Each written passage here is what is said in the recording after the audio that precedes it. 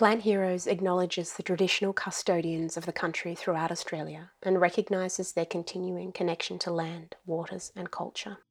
We pay our respects to their elders, past, present and emerging. It would be nice if it would spread a bit more, because I really love it.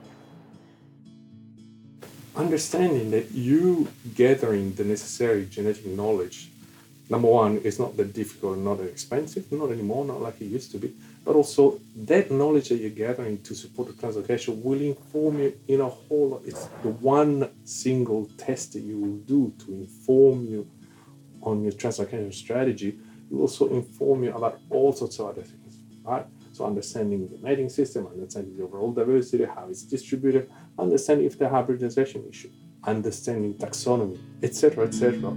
Liza, put a smile upon your face.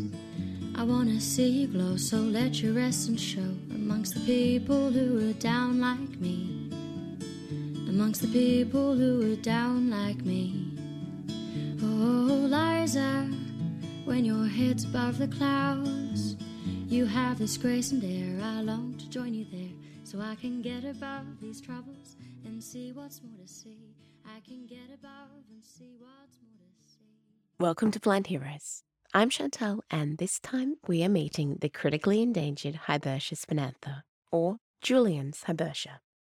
A plant that shows there is still a place for new discoveries even in Australia's biggest city, Sydney, and that the still slightly intimidating world of genetics or genomics has a central role in conserving and relocating plants.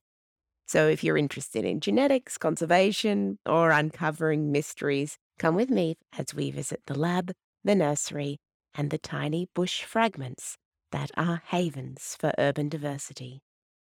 The first in Ku-ring-gai Council, where we are meeting Jacob Scythe, the council environment manager that oversees maintenance of the Hibbertia population.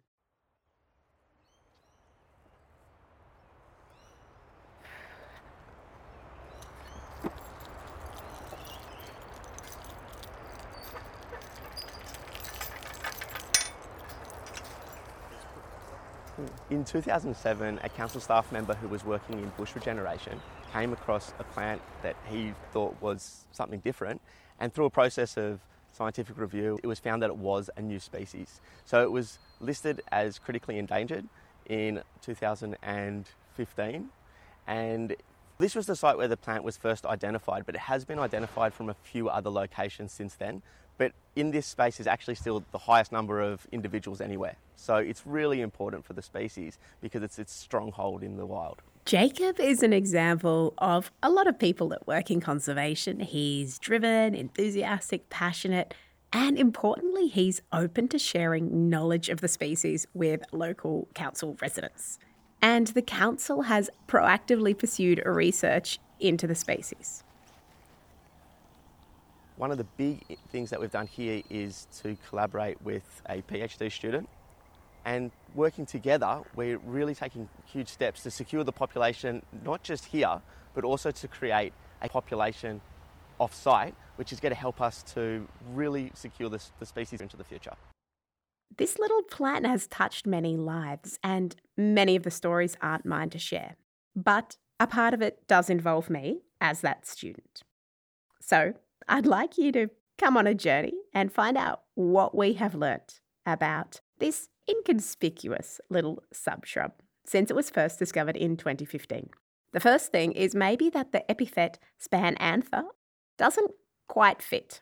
I'm in the field monitoring the plants with Ingrid Learman, who's been working with Hibbertia spinantha since 2016. With it always flowers profusely and regularly as well. It's so funny. I think why it's called seldom flowering is because it took the guy who discovered it so long to find one flowering. Because if you don't know when it's flowering, I think mine was flowering in August. In August? Yes, and now we have November. Yes. And they are still not open. Yes. So it's a wide range of months where it can be flowering. This inconspicuous plant with its bright yellow flowers is a model for why it's important to learn about ecology. From the moment it was noticed as something different, the plant just brought out curiosity in those around it. As Ingrid mentioned, Andrew Robinson, who discovered it, had to spend a long time revisiting plants until he could get flowers, the reproductive material needed to identify it. It's an absolute credit to his dedication. Did you notice as well that she said my one? That's because Ingrid and her husband Lutz were the co-discoverers of the second population. It's pretty exciting, hey? I wanted to know what it's like to discover a new population of a species. Exciting. It was exciting, yes. My husband was involved with the Bush Regen company who was responsible for ones.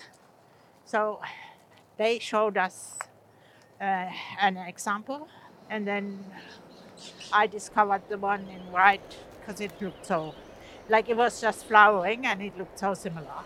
That was obvious. Ingrid has been contributing time to the species for 6 years, as well as many other professionals and volunteers. But how did I end up involved? It all started with a big road development and me working as a consultant.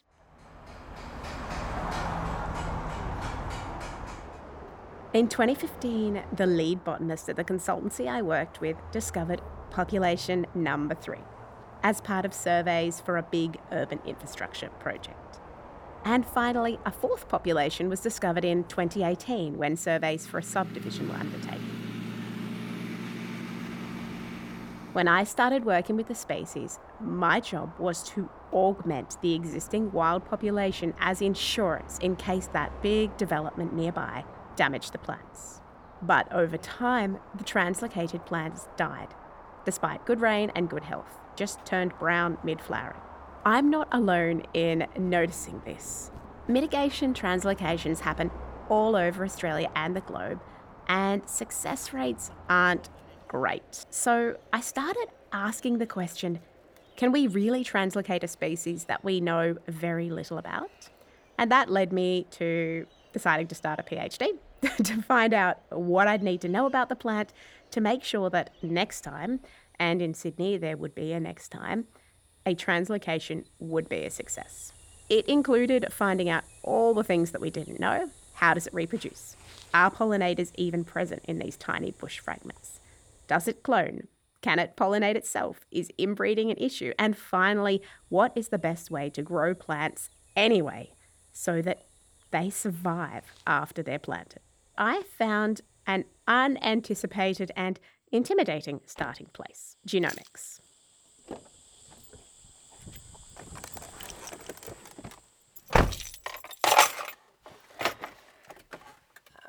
Okay, so turn off the radio. I'm about to go and see Jason and Maurizio. They are conservation geneticists at the Royal Botanic Gardens in Sydney, and they have been absolutely invaluable. Sorry, I've got to reverse. They have been absolutely invaluable in helping me plan and undertake a genetic analysis of Hibbertia spinantha. And also they've kind of given me confidence that what I'm interpreting is accurate, which has been really nice.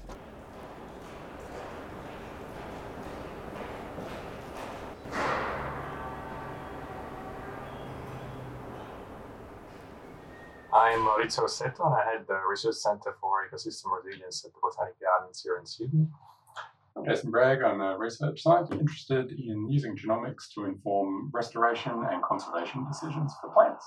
If you are like me and wondering the difference between genetics and genomics, genetics is the term for the earlier field based on the study of inheritance, whereas genomics is a branch of genetics focused on single organism genomes, where thousands to millions of genetic markers can be analysed to enable population-level comparisons between individuals. But why should plant conservation include genetics or genomics? Why are conservation genetics, conservation genomics important is that really with minimum effort and minimum resources, you obtain baseline information that then will be useful in multiple conservation related art. That's not to say that that's the only information that you need. That's not to say that that's the most important information that you need. But if you do that as a starting point, it will really help you with making decisions immediately and deciding on what are the type of research you need to do. When I first contacted the team in 2019, I was a little taken aback at their first question. Are you even sure it's a species? Oh dear.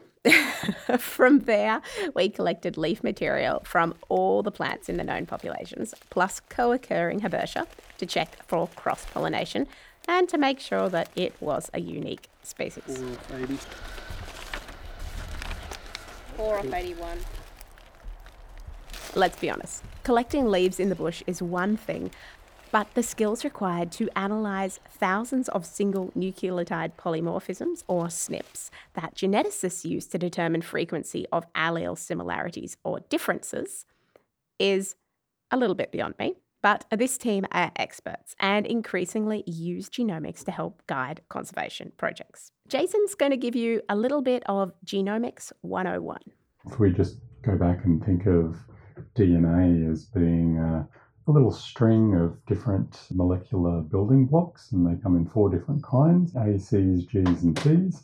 So let's think of a little sequence where we have A, C, G, T, but at the G there, on one strand of DNA, there's an ACGT.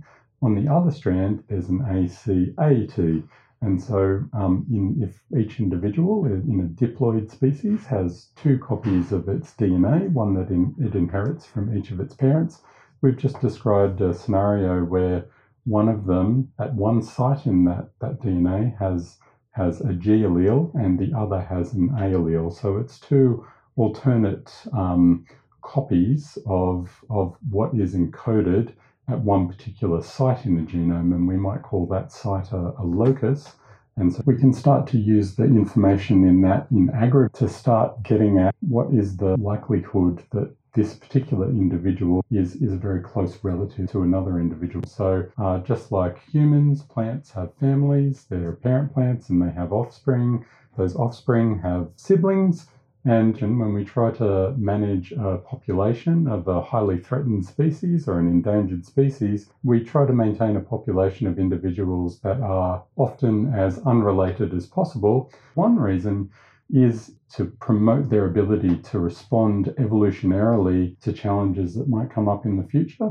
And another reason is to try to avoid inbreeding depression. So when a population gets very small, there's an elevated probability that an individual will mate with another individual that's relatively closely related rather than a completely unrelated individual.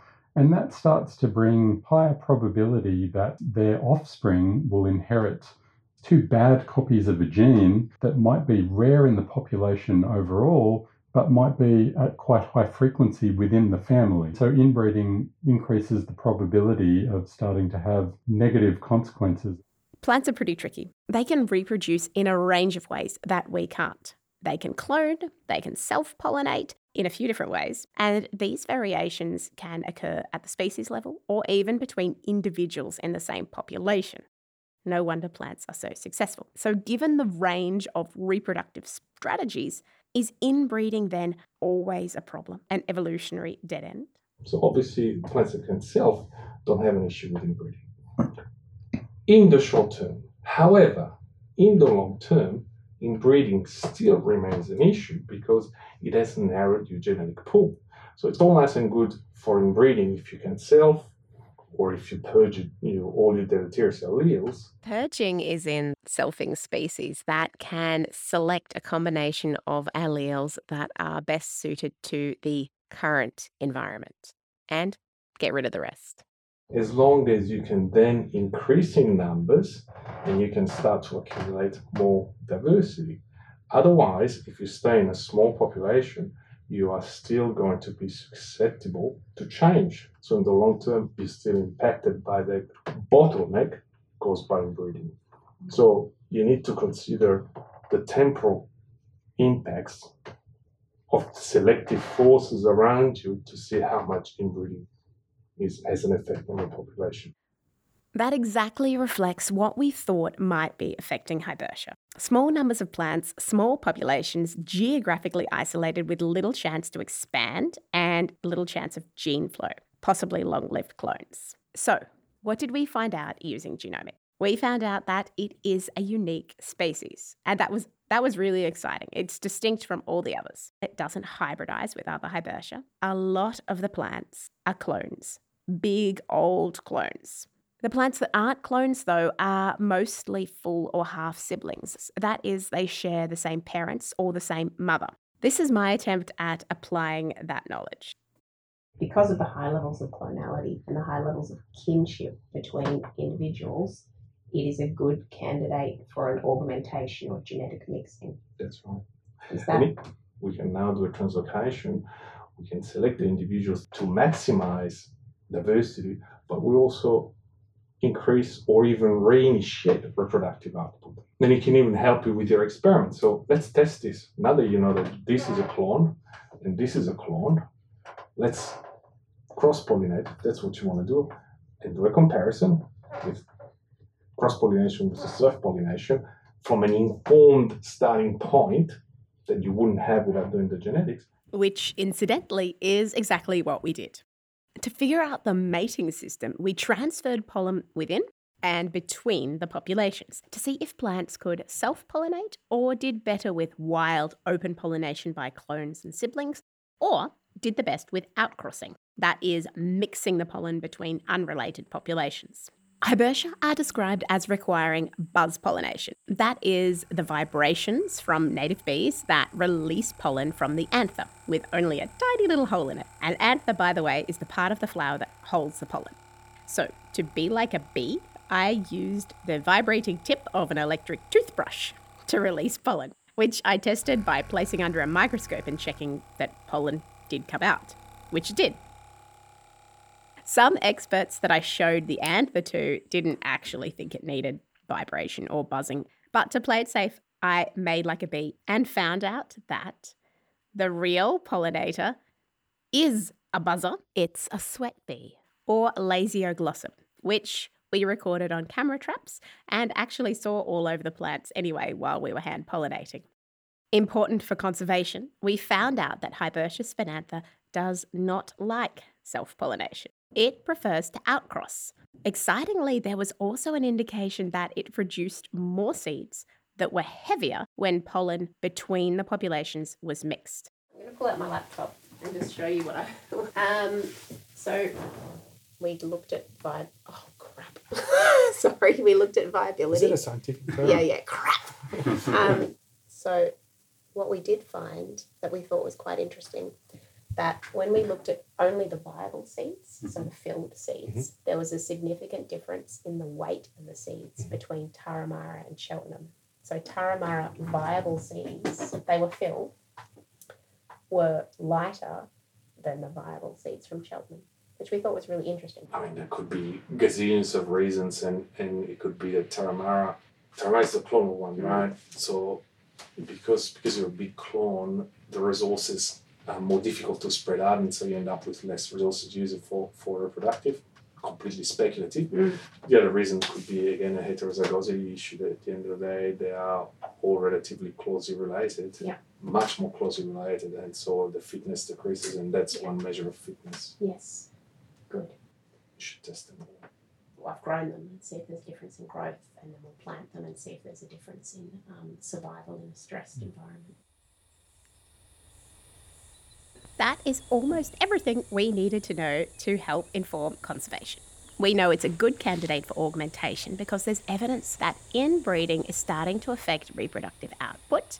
We also know that the small population size and the fragmentation mean ex situ conservation will be really valuable to research and as an insurance policy for the wild plants in case they are lost or damaged in the future. Our final question then is, how do we grow them so that they will actually survive? This is where more collaborations have been invaluable. Since the beginning, Hornsby Council, especially Ross Rapman from the community nursery, has been working on establishing the ex situ conservation collection on nursery grounds.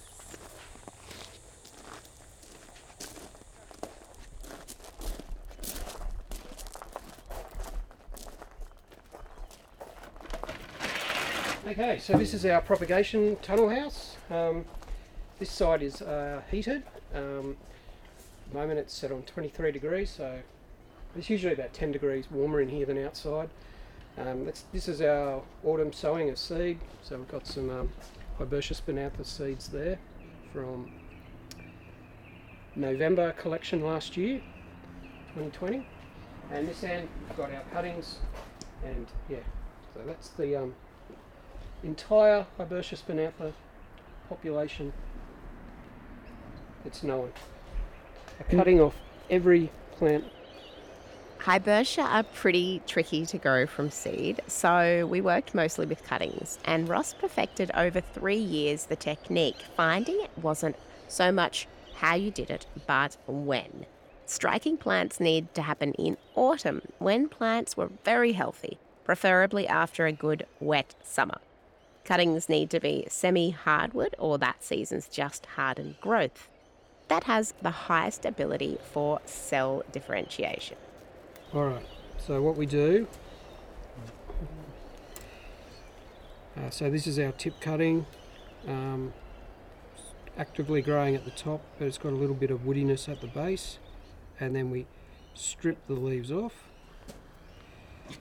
just give it a fresh cut there, and by taking the leaves off the stem that way, it creates the little wounds on the tissue. The little scars will absorb the plant hormone. So this is a gel. The active constituent in it is indolbutyric acid, at 3 parts per million, so not very much, where it starts to heal. And when it's got to that stage, we'll know that the cell differentiation's underway, and then next will be roots will start.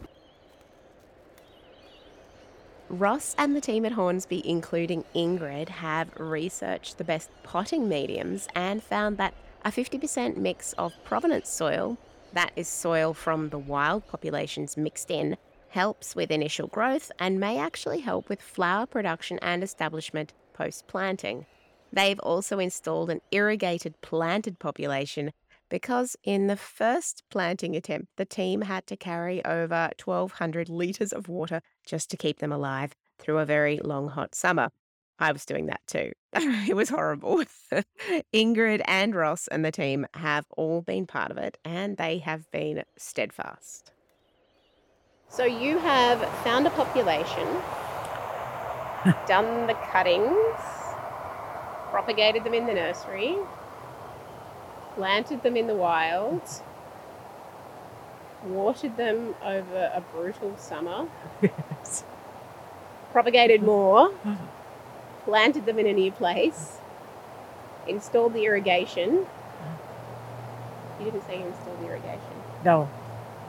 Yeah, forgot. That was also yes, really I was. Yes.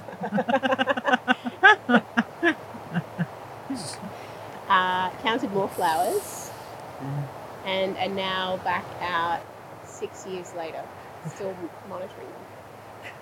Thanks, Ingrid. Yeah. You're very welcome.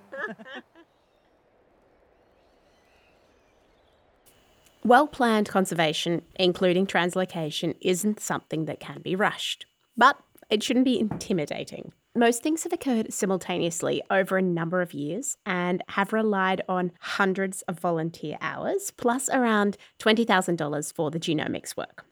I want to give the final word to someone that you haven't met yet. A quiet individual who, like Jacob from Ku-ring-gai, is passionate about conservation and has made sure that the project has continued. This is Mark Hood from Hornsby Council. Mark and I were in the field in summer 2021, visiting another special area of urban bushland. Cooey! Hello! where we have found the 5th population of Hibbertia spinantha. This one is healthy and young and right next to houses where it has quietly continued unnoticed. I wanted to know, is it good for council to have new populations of threatened species found? I think it is. It definitely helps inform us on how we manage our reserves. It's also a bit of a shining light amongst the gloom of development, showing that some of these things can surprise us. No, I think it shows hope, that there certainly is value in it. And particularly this site, the diversity here is quite amazing for such a small reserve. A great find out here.